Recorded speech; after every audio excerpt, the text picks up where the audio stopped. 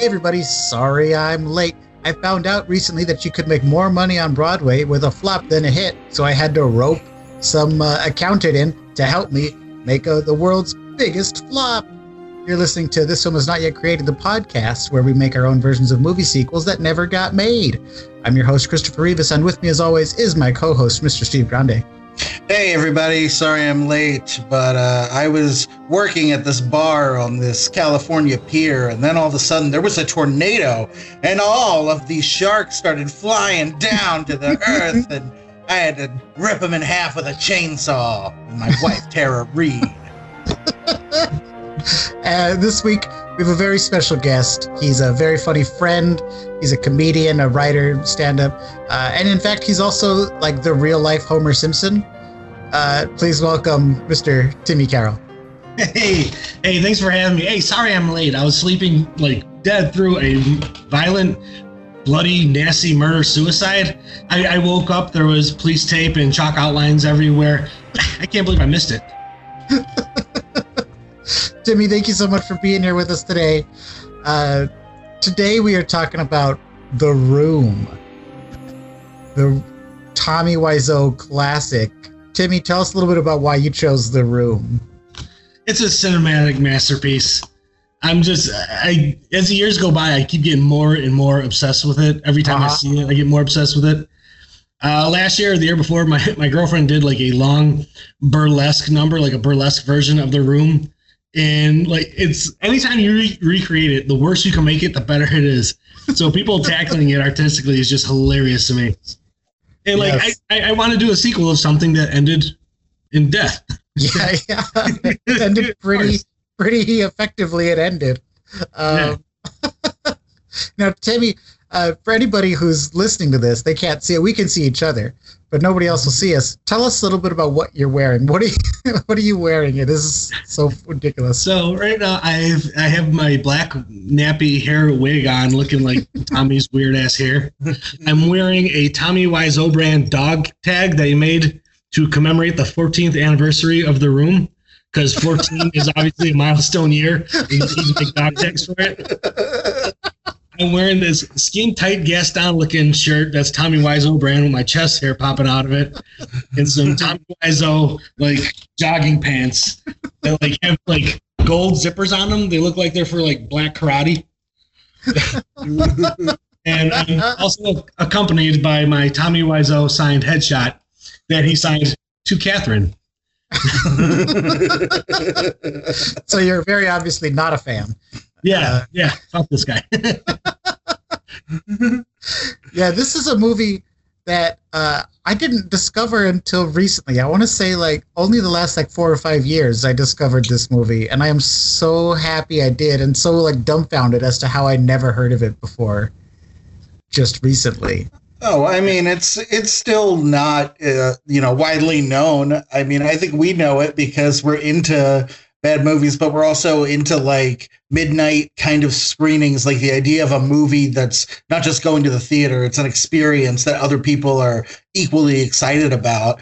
I'm sorry, I'm just like still hung up on like the 14-year anniversary, like celebrating 14 years, and I just popped into my head like Tommy Wiseau. How I would describe this person is that he's the kind of person that would choose to get a Zune than an iPod, and he's a Zune person, you know. So. The Room is, for anybody who hasn't seen it, it's a ridiculous movie that was basically made by one man as the writer, director, star, producer of it. They came out with a movie that is like a fictionalized making of it a while back called The Disaster Artist, starring James Franco. But the actual movie, The Room, is its own, as Timmy put it, masterpiece. It is totally insane, and I'm trying to think of like how we can describe it for somebody who's never seen it. It's like a love story, but it's also the way most people say it is it's the Citizen Kane of terrible movies. Like you couldn't make a worse one if you tried, and that's what makes it beautiful. Yeah. he's trying to play an homage to Tennessee Williams and like James Dean movies, and it's just that kind of like better done soap opera in a way that he's trying to aim for. And the fact that he doesn't know how to make a movie, doesn't know how to write for a movie, doesn't know how to act in a movie, and neither do the people around him. It's just a beautiful failure to watch someone try to do this movie and completely whiff at every turn. I will lean into the lack of success on it so hard. And like, God bless him. Like, you've never seen a midnight improv show in the back of a bar go as poorly as this movie went, and it cost $6 million to make. Yeah. $6 million. And apparently he paid for it all himself. He didn't get outside funding. And the story goes, I guess, that he had a billboard up in LA for like 4 years. And the billboard had no information on it. It just like had his face and said "The Room coming soon." And so when it finally was ready to premiere, everyone had to see it. And it was the worst thing they'd ever seen. And yet somehow it's still playing around the country midnights every single day of the week, probably. And he shows up and he endorses it fully and like celebrates it. And I love that. Oh, I've been to one, and there are parts of the movie that are now enhanced for me because I went and saw people like making jokes and stuff. Like, there's a part where he's waving to people at the party, but he specifically looks, bottom left side of the screen, and I just saw all these people run up to the side and like waving up at him. It's the new Rocky Horror. Yeah, I chuckle at every time I see that. That is so absurd. So this movie obviously is its own beast, and there's no way that anybody could possibly do it justice. But we've tried. We've tried to do it justice and to make this the long lost sequel that we never got to, the ultra successful The Room. And this is a movie that we couldn't just tackle with the three of us. So we brought in a couple of special guests to help us read through these scripts here today. You've heard them both on the podcast before. Please welcome Mr. Justin Schilling. Oh, hey, sorry I'm late. I'm a little winded, but I was taking a hiking trip through the woods with my friends, and we were recording it, and then I found this cabin, and this creepy lady just popped out of nowhere. My friend was standing naked in a corner, and man, the snot was pouring out of my nose. I really needed to get a Kleenex, but I'm glad I made it. I'm really glad I made it. You must have been so scared. I'm glad you made it. I was so scared. It was such a terrifying experience. And please welcome as well, you've heard her on the show before. She's also our resident artist who does the artwork for all of our episodes, the amazing Kira Redzenek. Oh, hey guys, so sorry I'm late. My dogs got lost, but both Chance and Shadow ran off. And then I lost, believe it or not, somehow one of them let the cat out. And so now I'm just looking for Cassie, and I don't even think she comes when I call her, so I don't know if I'm gonna get any of them back. Here's to hoping. But I made it. I'm sure they'll be homeward bound soon. Kira and Justin, thank you so much for being with us. Obviously, we know you guys are big Room fans as well. Oh yeah, we wouldn't miss this for the world. We even saw him at one of his screenings before. Lots of belts. I just want to cue in. He wore lots of belts. Not just one, not two, at least 4. Yep. And he we all insisted. Need to step our belt game up, yeah. We were like a little shy when we met him. Like, we were like, oh my God, it's Tommy Wiseau. And like, we didn't even know if we were going to go up to take a picture. But man, did he make sure we took a picture with him. He wouldn't let us go in the theater until we did. Yes. Oh, that man is a national treasure. So as we were thinking about writing scripts for this, Steve turns to me and he says, this is going to be the biggest thing I've ever done, and I need to bring in some extra people. And Steve, I think you should just take it away and tell us a little bit about what you've done. What have you done to us? Yeah, so as I was watching this movie, I realized that this movie, at its core, is a horror movie. So I made a short film, like 12 to 15 minute film of what the sequel of The Room would be if it was a horror movie. So a couple notes for this before we get into casting. There's going to, it's 12 pages long, so I'm just going to try to zip through it as fast as I can with screen direction. So we're just going to keep up the pace the whole time. There is a part at the end where the three of us, Tim and Chris, we are a certain character. I don't want to spoil it. That's why it's listed as N1, N2, N3. If you don't know who this person is, Tim, just try to mimic what Chris and I are doing, because it's a specific person that we know. And then there's a part at the end. What? A person we know in life? You might. I know that Chris and I know this person from film and elsewhere. Yeah, no, not someone we know personally. Okay. Yeah. But there, like the big ending is that our three characters are going to be saying different lines at the same time, and there's directions for the two other people that'll be played by Kira and Justin, that are going to like scream. So give it 5 seconds of us talking on top of each other and then scream. Okay. So completely forget all that, audience. That was just some inside talk. But you know what? Whatever. You're not going to remember this by the time we get to the end because it's 12 pages long. Oh, my God. Yeah. All right. So the role of Jessica will be played by Kira. Dougie will be played by Justin. The roles of Brad, Mark, Johnny, and N3 will be played by Timmy. I will be playing Lucy, Franny, Peter, and N1, and then Chris. You will be playing Denny, Lisa, N2, and of course, no one else can play Chris R. but you. Yeah. Oh, shit. This is the first time I'm putting 2 and 2 together on that. Yeah, Chris R is the best character in the room, and he's also me. Yep. Woot woot. All right, folks. All right, any questions? No. Let's do it. Okay. Here we go. Ladies and gentlemen, The Haunted Room. Fade in on a decrepit living room in an abandoned house. The room is dirty, dusty, and clearly in disarray. We hear the creak of the door as it slowly opens. A group of sexy CW teens walk in. It is led by Jessica, the wholesome virgin. Behind her is Dougie, Jessica's nerdy best friend, who's hoping to be just more than friends. Nudge, nudge, wink, wink.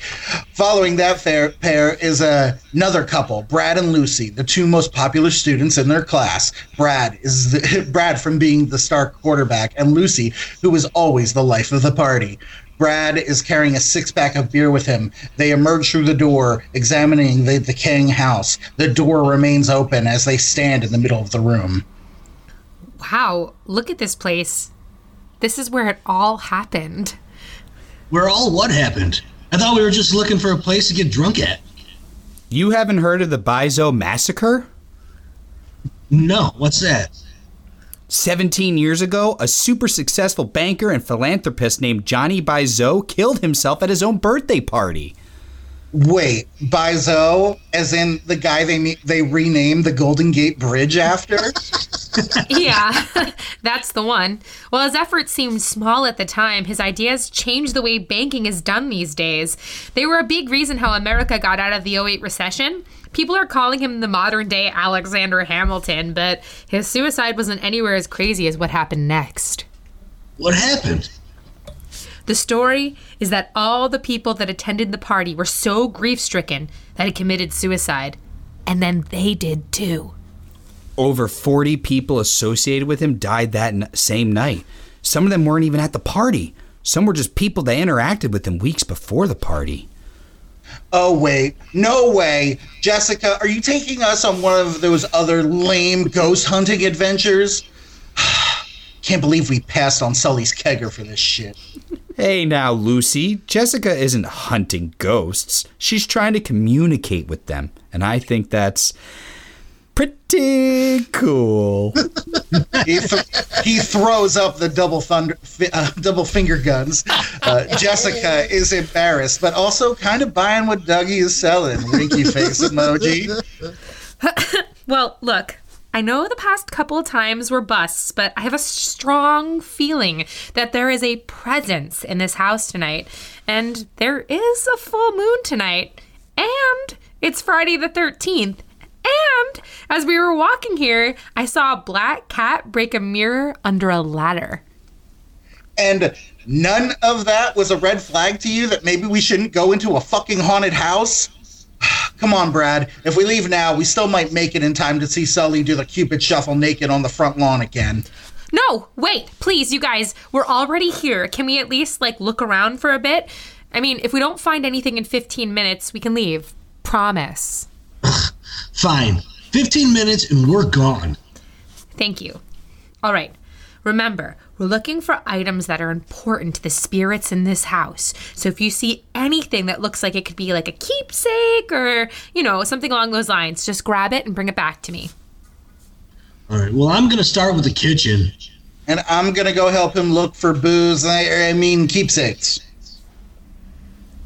Brad and Lucy walk into the kitchen. Dougie, now realizing he's alone with Jessica, he slyly saunters towards her. This is his chance to tell her how he feels. Jessica is focused only on looking for keepsakes. Well.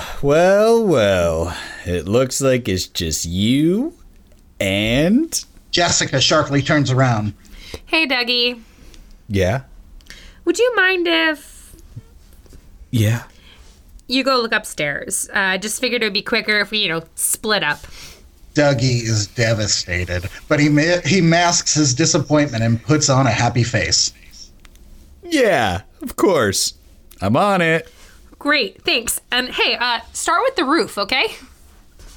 Dougie nods and walks up the steps. As he turns, we see the look of fear on his face as he stares at the steps. The staircase is dark and full of cobwebs. Dougie timely begins to walk up the steps. A few moments later, Jessica's looking through the room. She comes across a picture of Johnny and Lisa. She takes note of how happy they look together. She continues to look at the picture frames, but then she suddenly stops as she sees the last frame on the wall. It's a frame with a picture of a spoon in it. Confusion overtakes her face as she stares at it. She reaches up to grab it, and we see that as she goes for the wall, she feels something behind her. She sees that it's Denny, but he's a ghost now. Jessica turns around, gasps, and jumps backwards. Hey, it's okay. Don't worry. Everything is gonna be fine. Oh my god, you're a ghost. Oh, yes, I finally saw one. And I finally saw one. A pretty girl, that is. Thanks. Can I ask you a question? Sure, only if I can ask you one after. Okay, that's fine. Were you here that night? Yep, I was. And now I can never leave this place. Are you in purgatory? Is there a reason why you can't leave? Oh, I get it. That makes more sense. Now I get to ask you a question. Okay, well, what do you want to ask? Can I kiss you? What? Ew, no.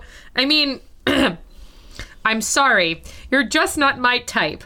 Also, I really don't even know you. That's a weird thing to ask a stranger. Plus, I kind of have a crush on someone else. And wait, you're a ghost. How would that even work? Well, I have to go now. Denny shrinks his form and flies into the spoon picture frame. Jessica stands silent for a moment, dumbfounded. Still not the strangest way a guy has tried to kiss me. Cut to Brad and Lucy in the kitchen. Lucy is watching Brad while he's bent over with his ass in the air, rummaging through the drawers. Ugh, nothing. No liquor anywhere. This sucks. Why don't we take a break from looking? And Lucy grins mischievously as she gets closer to Brad. She pushes him up against the wall, gets on her knees, and starts to undo his pants. Oh, fuck yes. Cut to Dougie cautiously opening the door on the roof. He looks and sees that the roof is just as desolate as the rest of the house. He slowly walks out into the middle and sees a football lying on the ground. He picks it up and sees that it's a bit deflated. He turns the ball around and sees the logo on the back that says TB12. He chuckles and says, Classic. He continues to examine the ball as we see Ghost Chris R. behind him holding a gun. Dougie, a ghost gun, that is. Dougie turns around, then sees the ghost and screams. Ah! Where's my fucking money? I want my money, Denny. You better fucking have it. Dougie takes the ball and runs quickly, unlike Tom Brady, towards the door.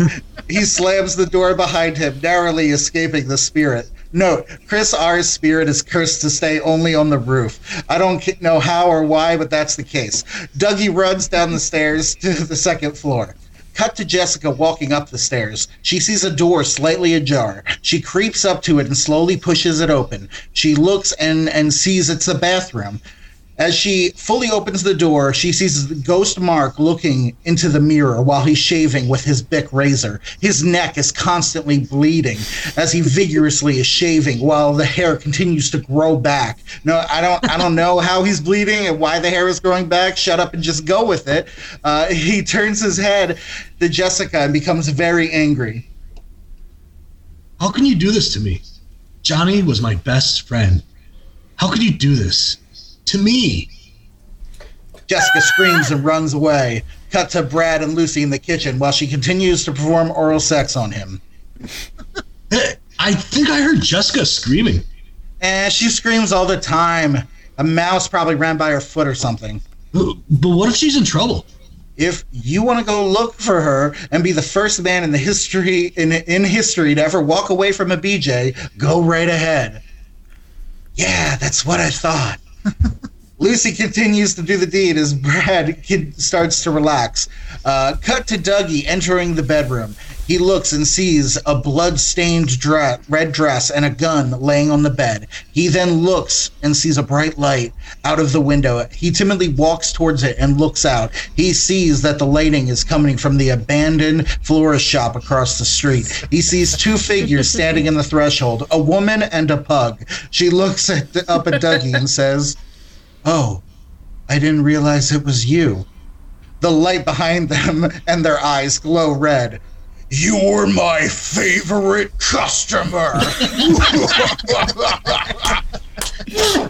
As she laughs, the dog's head begins a 360 spin a la The Exorcist. Dougie screams, grabs the dress, football, gun, and runs out the door into the hallway. Cut back to Brad and Lucy in the kitchen doing the same old, same old. While Brad is enjoying it, he briefly opens his eyes and sees something across from him. It's Ghost Mike and Ghost Michelle, and she's giving him a BJ as well. They have a brief moment of head nodding, basically saying to each other, "Nice, bro."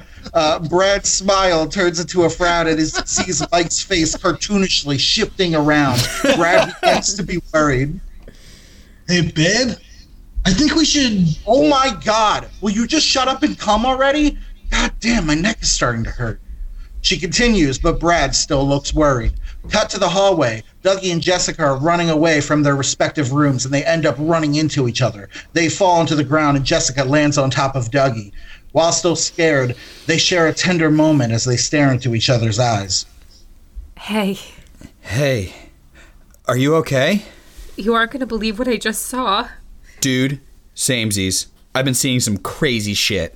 Dude, samesies kind of ruined the moment, but... What was that? Nothing. Have you seen Brad and Lucy?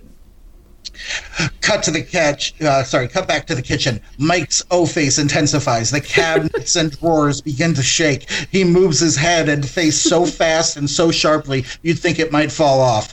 The cabinet and drawers are equally violently shaking, as just like Mike's face. Mike's head starts moving and he screams as he's climaxing. The scream is deafening. As we zoom in to the utensil drawer, as it shakes, extremely violent. It then explodes and opens with thousands and thousands of spoons flying into the air, kind of like the blood in the middle of the bed in Nightmare on Elm Street. Cut back to the hallway. Dougie and Jessica react to hearing the yell/explosion. They look at each other and say, "The kitchen!" They collect their keepsakes and sprint down the stairs. They open the kitchen doors and are devastated by the horror they see. Brad and Lucy are hanging to the wall with a countless amount of spoons stabbed through them. Jessica begins to cry as Dougie tries to console her. Dougie is still in shock as he stares at the fallen spoons as they begin to be covered with blood. He snaps out of it, looks at Jessica, and says, "We need to get the hell out of here." We can't just leave them like that. Yes, we can, or we're gonna be next. Let's go. Dougie and Jessica run towards the still open front door. Right as they get to it, the door slams shut. They freeze. They hear a soft laugh getting louder.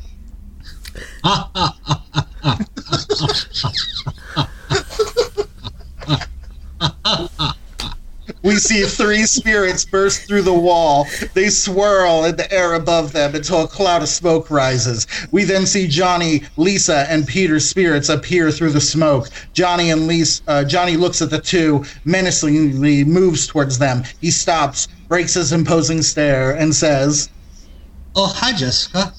Oh, hi, Dougie." How do you know our names? Oh my god, it's really them. We might be dead spirits, but our ears still work, little baby face. Well, listen to this. You're trapped here forever. You can never leave. For our tortured souls are trapped here for all eternity. We can never move on because we helped unintentionally facilitate the broken heart and subsequent expiration of this great man. For you will share our misery. Johnny and Lisa look at each other and they give the look of like, oh, fuck this guy. Lisa turns back to Jessica and Dougie. That's right. We're always listening. Now, you're going to hear screams forever. Your screams when we torture you. Your worst nightmare is here, and her name is Lisa Fernberger. Everyone in the room, except Lisa, begins to chuckle, looking around to make sure that everyone heard the words that were just said. What's so funny? It's just that we're surprised your actual last name is Fernberger. It's the most ridiculous last name I've ever heard. Like, I don't know, just think that last name is the most horrific part of today. Silence. Lisa throws her ghost bottle of wine at them. They duck, and the ghost bottle shatters against the wall behind them. Wait, please don't hurt him. We're so sorry for intruding. We mean you no disrespect. I'm a medium, and I heard of your story. It compelled me to come here and see if the legend was true. I just want to help you. Sorry there, but it is impossible to help us. We've been ghosts for a long time, and we feel this pain every day. I'm fed up with this afterworld. I've heard of your curse before. The only way to break it is for you to witness true love again. Like I said, it is impossible. My heart is broken from Lisa because she is a devil woman. A devil woman, honestly. He's right. I'm an actual descendant of the devil. After 10,000 years of only eating baby heads, I wanted to move on to the next best thing. Men. This has all happened because of me and my curse. The curse that all women possess. Wait, hold the fuck up. All women, what? I don't care that you're a demonic entity. Don't you even dare think that women are evil to the core. You know what? Fuck it. I'm gonna call it like I'm seeing it. You obviously prey on the weak men that are so blinded by their overwhelming vanity that they construct their own world around them. You fed on the simpleton who can barely string a cohesive sentence together, made him feel an excessive amount of self-worth, and his mediocrity was a mirage to the paradise he believed he was owed. Your plan worked perfectly, and you took down this community. You ruined lives. You ruined families. Some would argue those associated with him helped develop a unique case of Stockholm Syndrome, and they... Shut up, you jabroni psychologist. I didn't ask for your advice. I know, he's always trying to be psychologist. Well, I just wanted to... I don't see your picture in the wall, so you must not be all that important. We're all thinking it. Die angry about it. again, psychologist bitch. Peter tries to leave and trips like he did when he was playing football. He looks up. Oh, yeah, we can never leave. Peter quietly floats back to the spot he was previously in. Let's stop dicking around and get to the point. You need to witness true love, and to do that is to experience it through a selfless act. Jessica turns to Dougie. Tonight, I witnessed that selfless act. Dougie is one of the biggest wimps I've ever met. He once dove across a classroom because a bee flew into a window next to him. But tonight, he went alone through a haunted house. Not because he was curious, not because he wanted an adventure, but just because I asked him. Because he was cute when he tries to hide when he's scared. Because there's no one either of us would rather spend our time with. Because when he looks at me, I know he loves me more than anything. And I love him back. I love the character he has and what he's developed into. They stare into each other's eyes for a moment. Jessica grabs him close and kisses him passionately. The three ghosts begin to howl. No! Oh, I don't believe it. This can't be true love. It can't be. It's conspiracy. Record scratch. Jessica stops kissing Dougie, pulls back from him, and looks at the ghosts. Wait a second. Conspiracy? It can't be. Jessica walks up to Ghost Johnny and reaches for his neck. She grabs it and feels something odd. It's wearing a mask. She pulls back the mask and says, Neil Breen? And I would have gotten away with it if it wasn't for you meddling kids and your dog. You mean the dog across the street that barely had any impact on how this turned out? Why are you doing this? I want to be honest with you. I've been hacking into government and corporate systems all over the country. Oh, no. If it's him, that means... Jessica slowly approaches Ghost Lisa and reaches out to her neck. She peels back Lisa's mask, and to her horror, it's another Neil Breen. It's you. It's really you. Jessica watches Dougie walk over to Ghost Peter. He looks at her and takes off Peter's mask. And you guessed it, another Neil Breen. It's clean. It's all clean. Jessica and Dougie begin to step backwards away from the Breens. Behind the Breens, all the ghosts in the house return. They pull off their masks, setting up a wall of Breens that are slowly advancing towards our protagonist. All the Breens start talking at the same time. Jessica and Dougie are holding each other tight. All over the world, these people... all over the world, I have discovered more information than anyone ever has. Their injustices. I have all the truth. Can I continue to allow them to slip? The system decide its best interest. They cower as the Breens surround them completely. We see the Breens eclipse them like a zombie pile as we zoom into the back of one of the Breens. Fade to black. The end.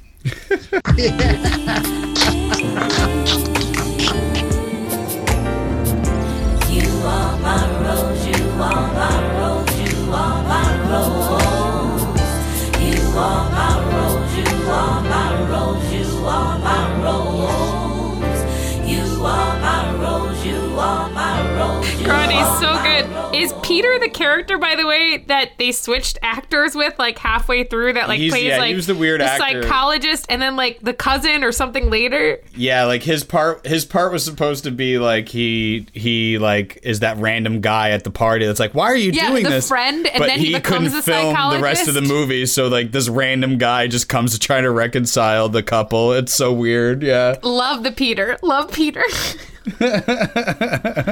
I was feeling bad for Peter, and then when they're playing football, he throws it so weirdly underhanded. I was like, I can't defend you. I can't defend you, Peter. Like that's He's why a rugby everyone player. shits on you in this. He slapped America in the face with that throw. Yeah. Oh my God. That was quite the journey. Yeah, that was a whole journey. meal. I'm not going to loved sleep it. tonight.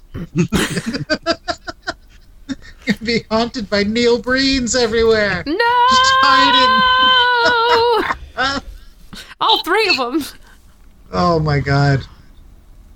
Yeah, I like that you made it about new characters and you gave a legacy to the old ones. That was really absurd.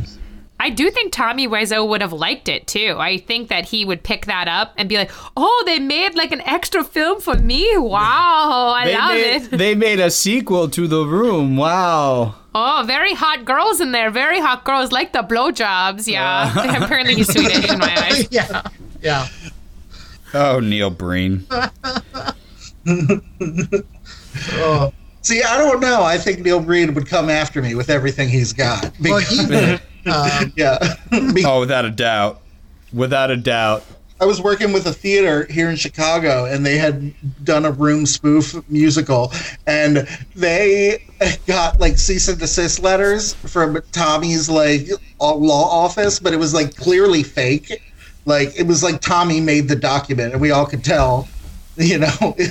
Oh my God. I'm surprised he wouldn't like the musical. He genuinely got mad. Like he doesn't like when other people do stuff. He gets really mad about it. He's come so after. weird. He's gone after people. Like I watch a lot of like internet critics over movies and stuff, and he's gone after people that like review his movie and like he'll make them take it down. God, he's an alien. God. Yeah. Well, what-oh, Chris. We'll be all right.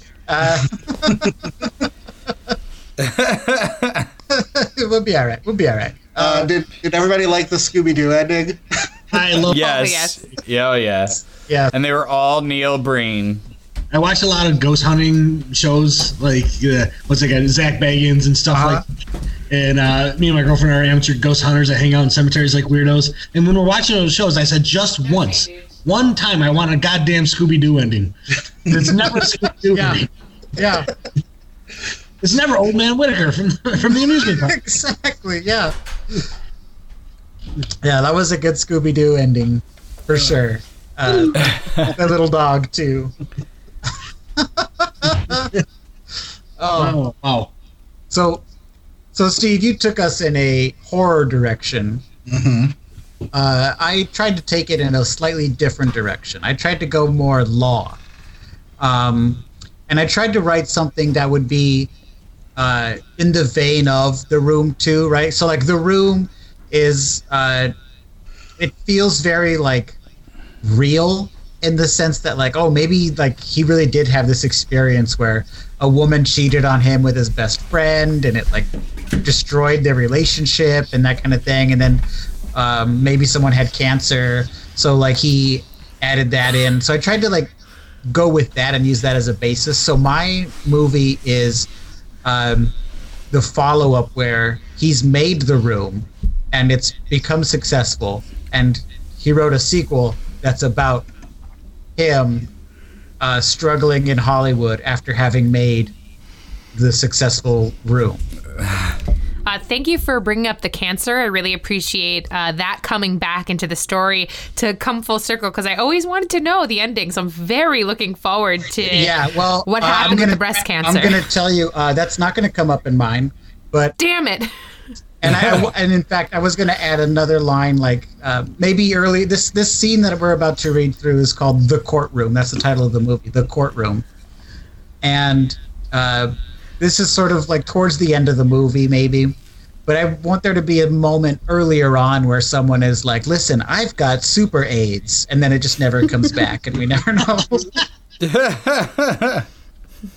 Just keep adding those types of moments in there. So this is The Courtroom. Steve, we're going to have you play lawyer. Okay. And Mark. Timmy, we're going to have you play Jimmy and Johnny. Justin will have you read the role of judge, and Kira will have you read the role of executive. The Courtroom. Interior courtroom day. Jimmy, Tommy Wiseau, sits on the stand. Lawyer paces before stopping in front of Jimmy. Now, Jimmy, no last name? No, Your Honor. You don't have to call me Your Honor. I'm not a judge. Okay. Jimmy, why do you want to sue Hollywood? 'Cause they liars. And what did they lie about? Everything. Oh, Jimmy make movie. It be good. People watch, but they hate. I make good movie and they make fun. Well, there have been flops before. My movie not flop. My movie hit. I work hard. People watch all over. So what's the problem? They laugh.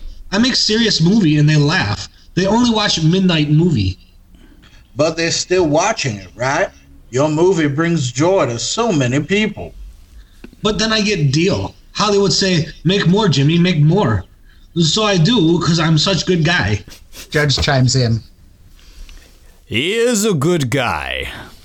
Murmurs spread throughout the court, including the jury. People whispering to each other, what a good guy Jimmy is. The judge bangs his gavel, and the murmurs stop. He points the gavel to the lawyer, who continues. So you made more. I don't see the problem. They hate it. Tell me what I make isn't good enough. It's hard to make successful movies back to back. Not for me. I am genius. Hollywood say so. Interior boardroom, day. Flashback to Jimmy in a dark boardroom. Jimmy stands at the head of a table in front of a projector screen. We see that The Room credits start rolling. The lights fade up, and we see sitting around the table are various people in suits, including some who look like they brought the suit from home, and it isn't appropriate for a boardroom, but it's still a suit. Executive, a large woman smoking a cigar, sits at the opposite end of the table. She removes the cigar from her mouth.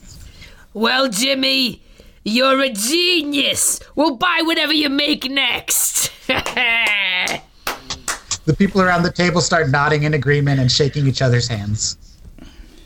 Cut back to courtroom, day. And the problem is? People not like other projects. Just want more of same. So why didn't you want to make more of the same? Because I am artist. You wouldn't understand. Jimmy, if I may, how did you pay for that first movie? That's easier. Mafia give me money. Say if I don't pay them back, they break my nose. But you were able to pay them back? Of course, I'm big success.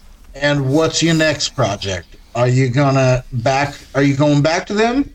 Jimmy's eyes go wide as he notices a man in the back of the courtroom. It's Peyton Manning wearing a suit like a 1930s gangster, and he tosses a football to himself. He gives Jimmy an I'm watching you gesture by pointing at his own eyes and then to Jimmy. Jimmy? Huh? Oh, well, I tried going to Hollywood, but they not give me the money.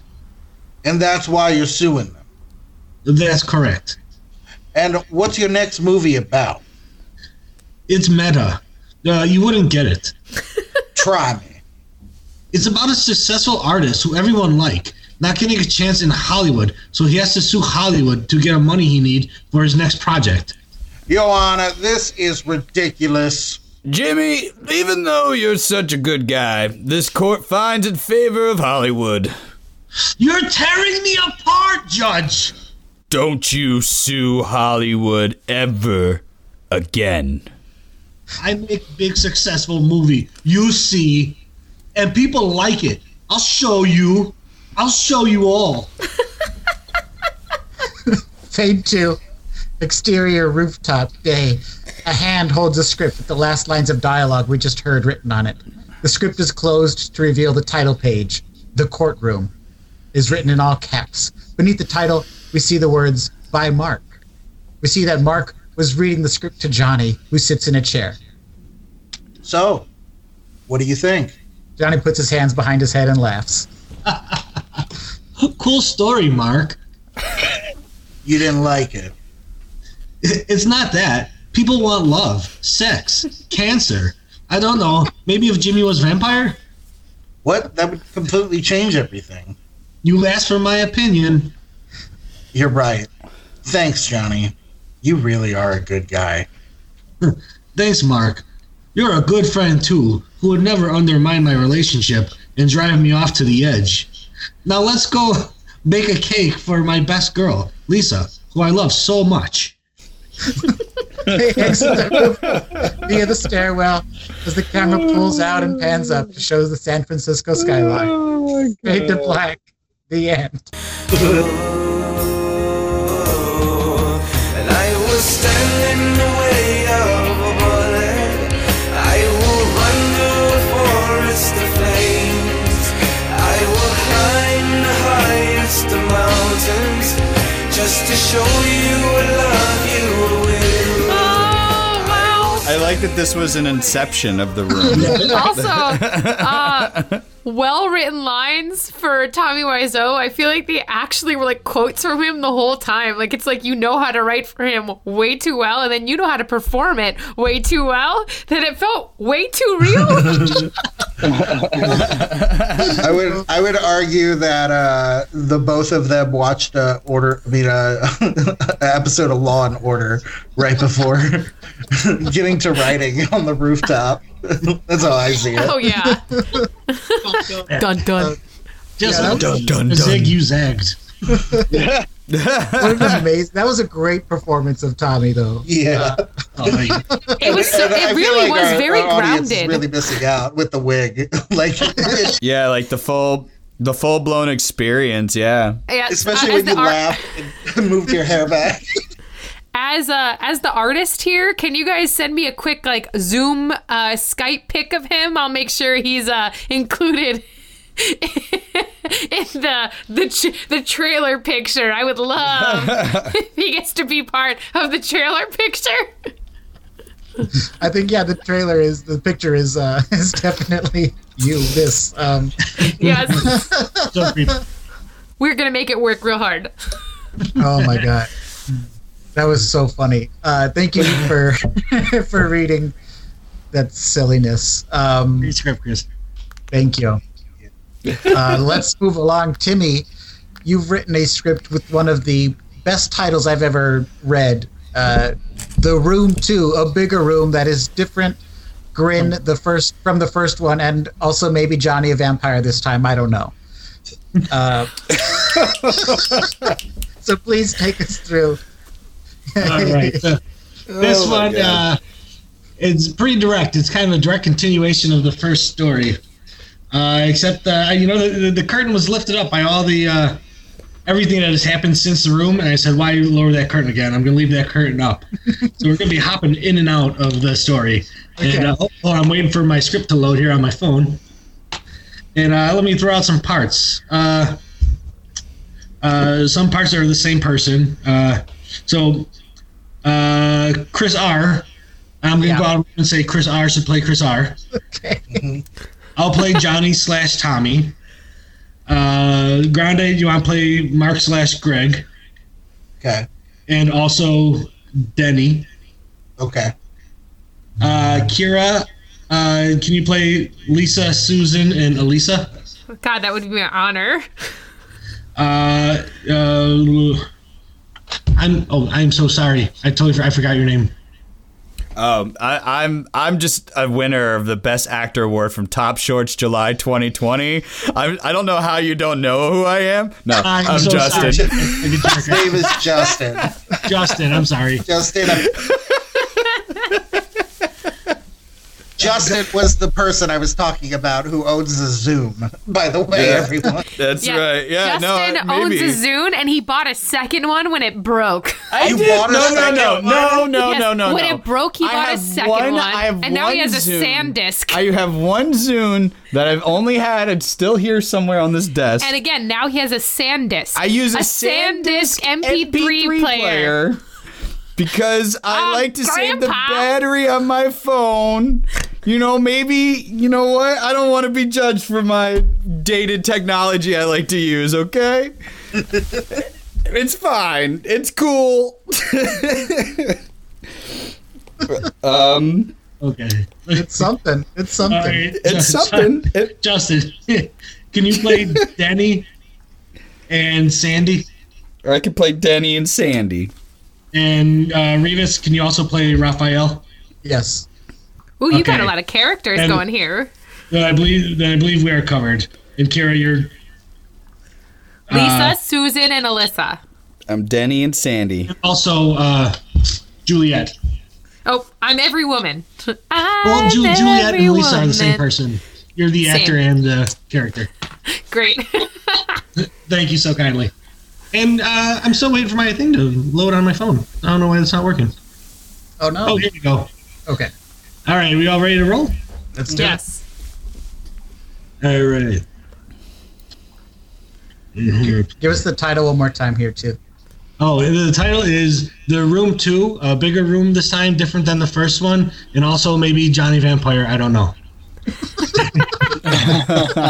Interior day. Mark and Lisa are in the living room, frantically coming up with a plan.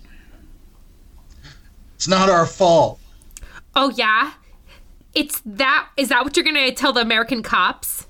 He did this to himself. We pushed him and pushed him and pushed him. I was tearing him apart. The gun is in his hand. There's gunpowder on the trigger thumb. Every cop in this town knows Johnny was Staple. He gave tons of money to the police foundation. He's a stone in the corner of the community. They'll never think he'd commit suicide. They're gonna come looking for his future wife and her baby-faced lover boy. Lover boy. Okay, stop. You're right. We gotta ditch the body. We gotta call Denny. That's right. Denny knows people with shovels. Johnny enters the room down the spiral staircase. Bloody as hell, but moving normally. Looks like I'm tardy to the party. Mark and Lisa jump in surprise. Johnny! What the?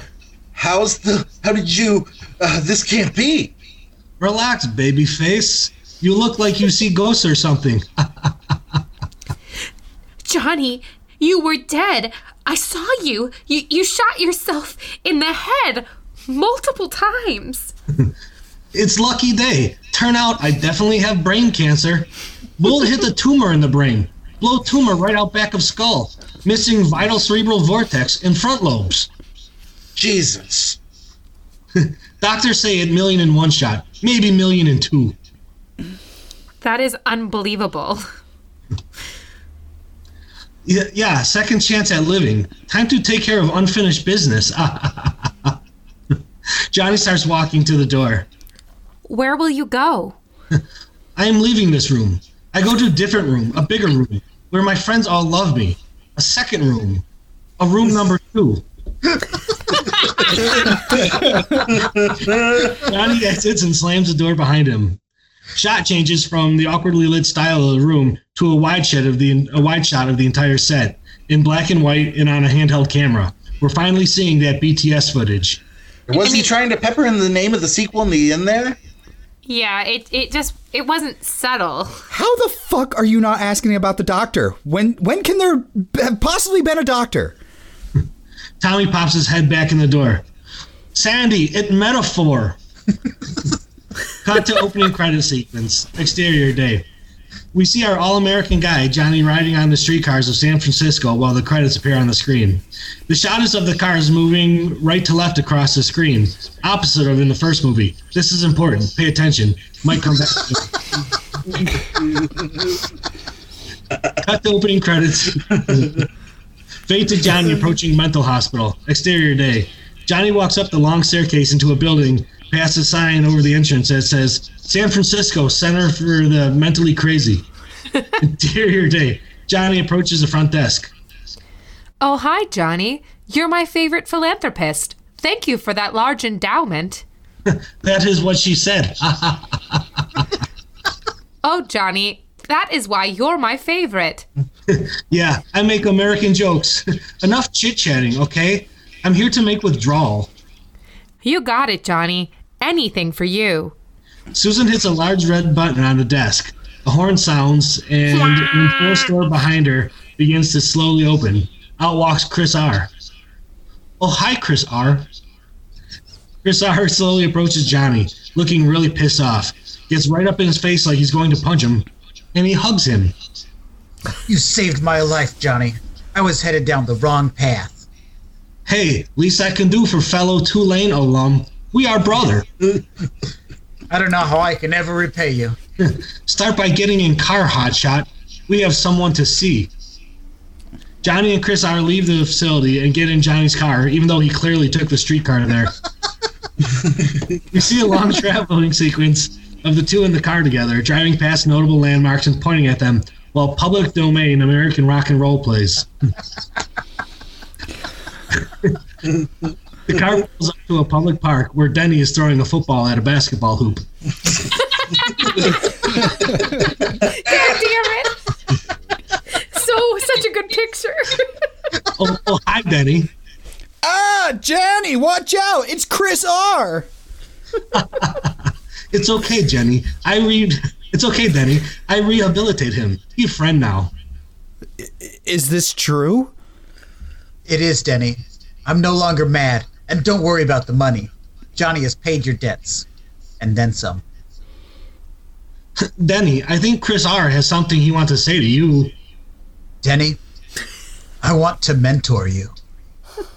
Mentor? Me?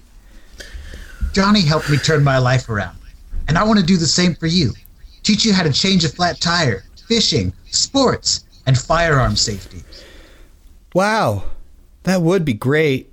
That is, as long as it's okay with Johnny. Of course, I love it. It's my idea. Now, if you excuse me, I have business to attend to. Johnny walks off and jumps back on the streetcar, seemingly abandoning his actual car for no reason. Cut to the new room. Interior, night. Johnny walks into a room, except this time everything is exactly the same, only bigger. Bigger couch, bigger TV, and there are photos of ladles on the wall.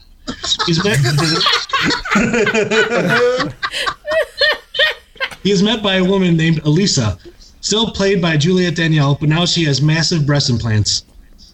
Hey, lover, how was your day? Well, let us just say, is a day I will not forget.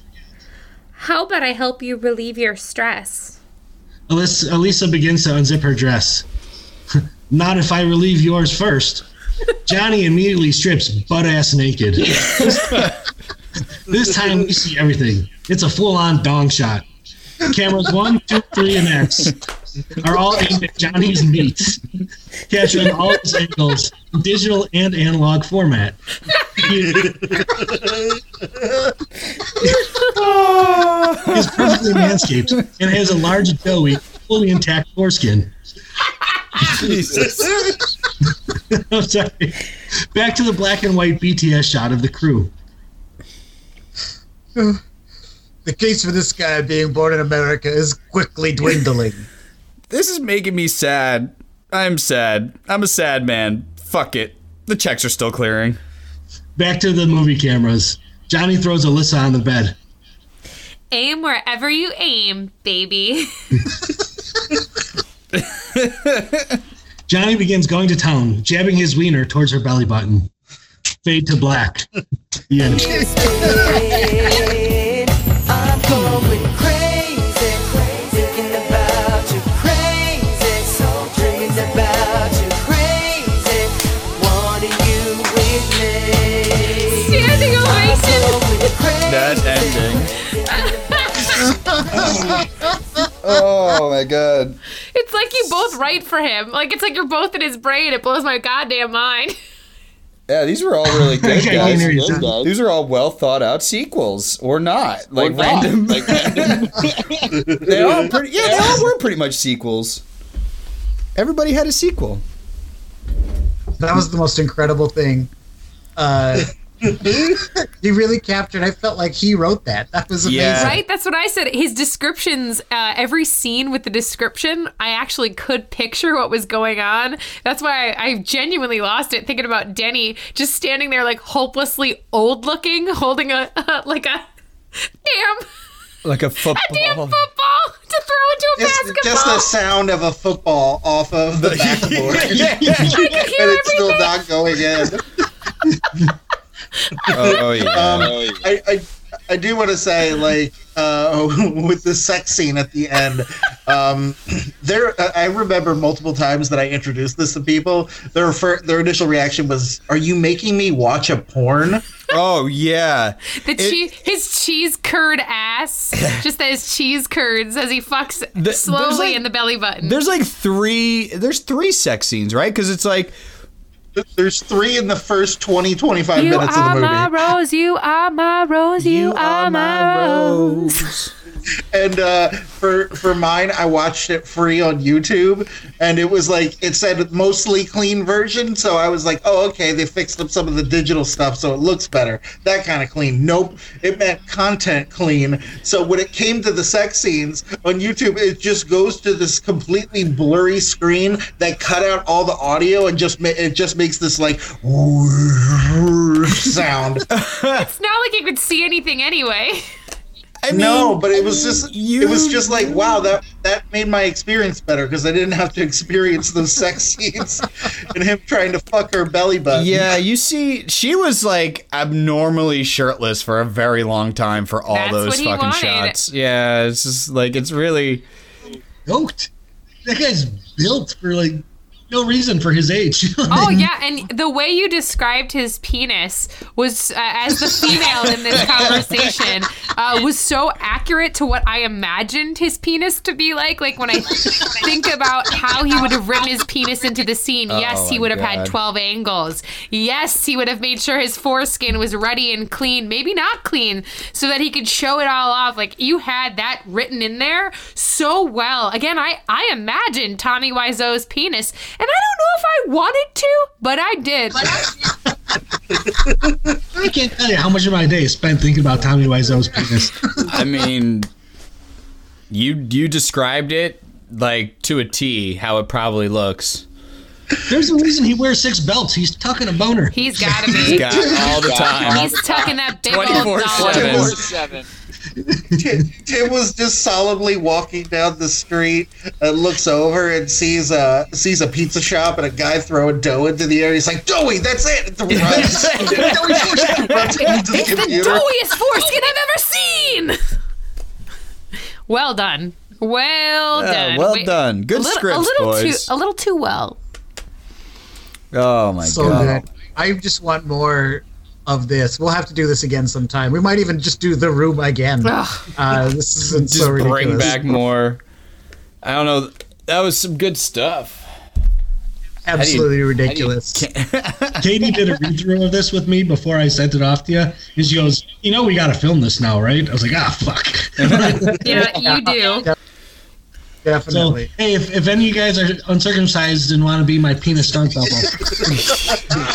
It needs to be big, beautiful, and a little bit cheese curdy, so you can kind of see the holes in the penis and the ass. yes, yeah. I mean, Look, guys. I think I got this one. I think I'm gonna phone this. Don't tell it. I got it. You don't have to tell my manager. I'm the Top Shorts Award winner of July 2020. I will be glad to take the role of stunt double penis for Tim.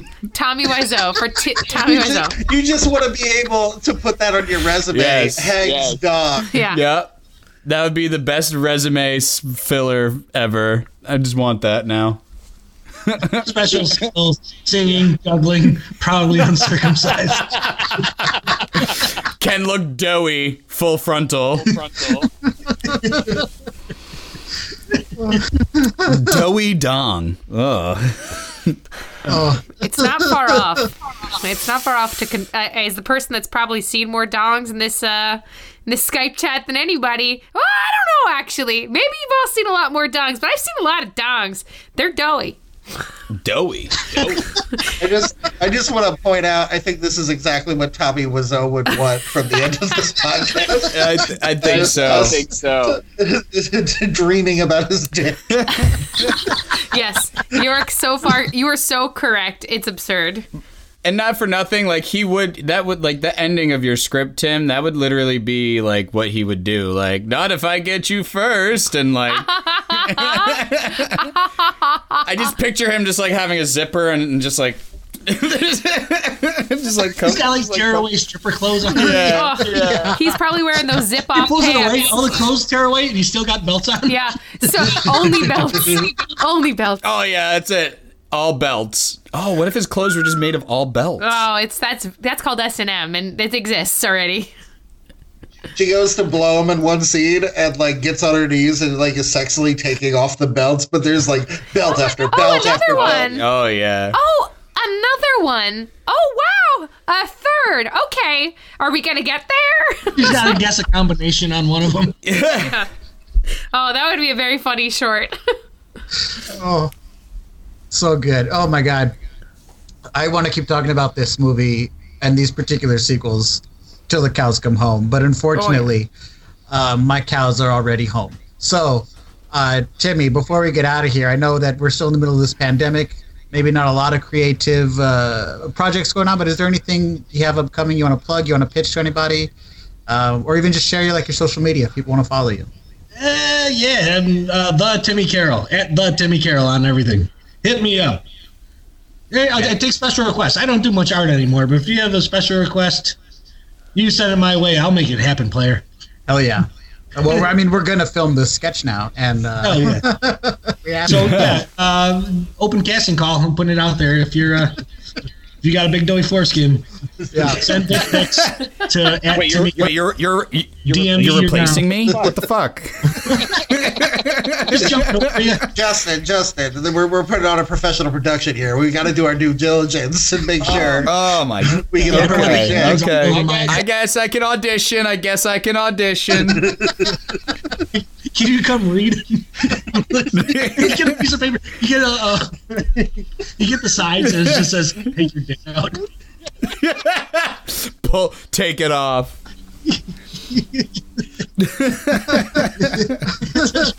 Parenthetical on the side.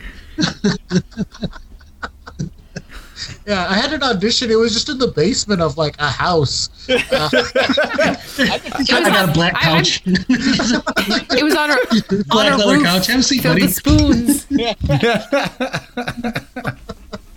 you guys get that reference. Shut up. Yeah, no, absolutely. Try these handcuffs on for me. Justin, Kira, is there anything you guys have coming up you want to plug or pitch for anybody? You got anything you want to talk about? Yeah. There's this podcast I've been helping with. It's called This Film Is Not Yet Created. And I've been doing the art for it and stuff just for fun because it's totally wild. And I think you guys should check it out. I just want to plug that. Please. I might have to check that out then. Yeah, awesome. You guys win any awards or anything you want to brag about? So I won. Doughiest foreskin. Not over the doughy yet. Yeah, those are pretty doughy. I hope I win. I want to win an award for that one. So let's make it happen. Yeah. This is sponsored by Pillsbury. And the award isn't hard though. The award is belly button. Yeah, just a golden floppy doughy dong. Oh, that's Again. He's wrong. The doughy goes to. Oh my god.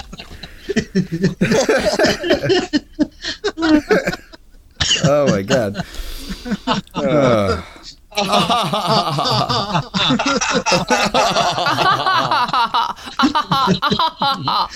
Great story, everyone.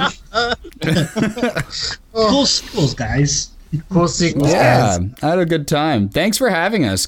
Yeah, thanks for being with us, guys. Thanks for being with us. This has been a blast. Unfortunately, I have to get going because I found a ring that gives me all of the power in the world, but I don't want to share with anyone, so I'm just going to hang out in my cave. Well, sorry, but I gotta run. I'm a plumber named Mario, and my brother, Luigi Mario, we're going on this job, but then all of a sudden we fell into this underworld, and now we gotta take down the Koopas.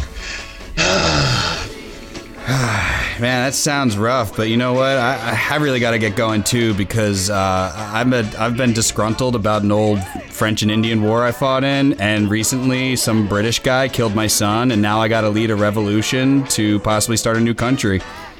Yeah, guys, I gotta get out of here. I live at home for socially awkward people, and my brother saw me counting toothpicks, so now he wants to take me to Vegas to play blackjack.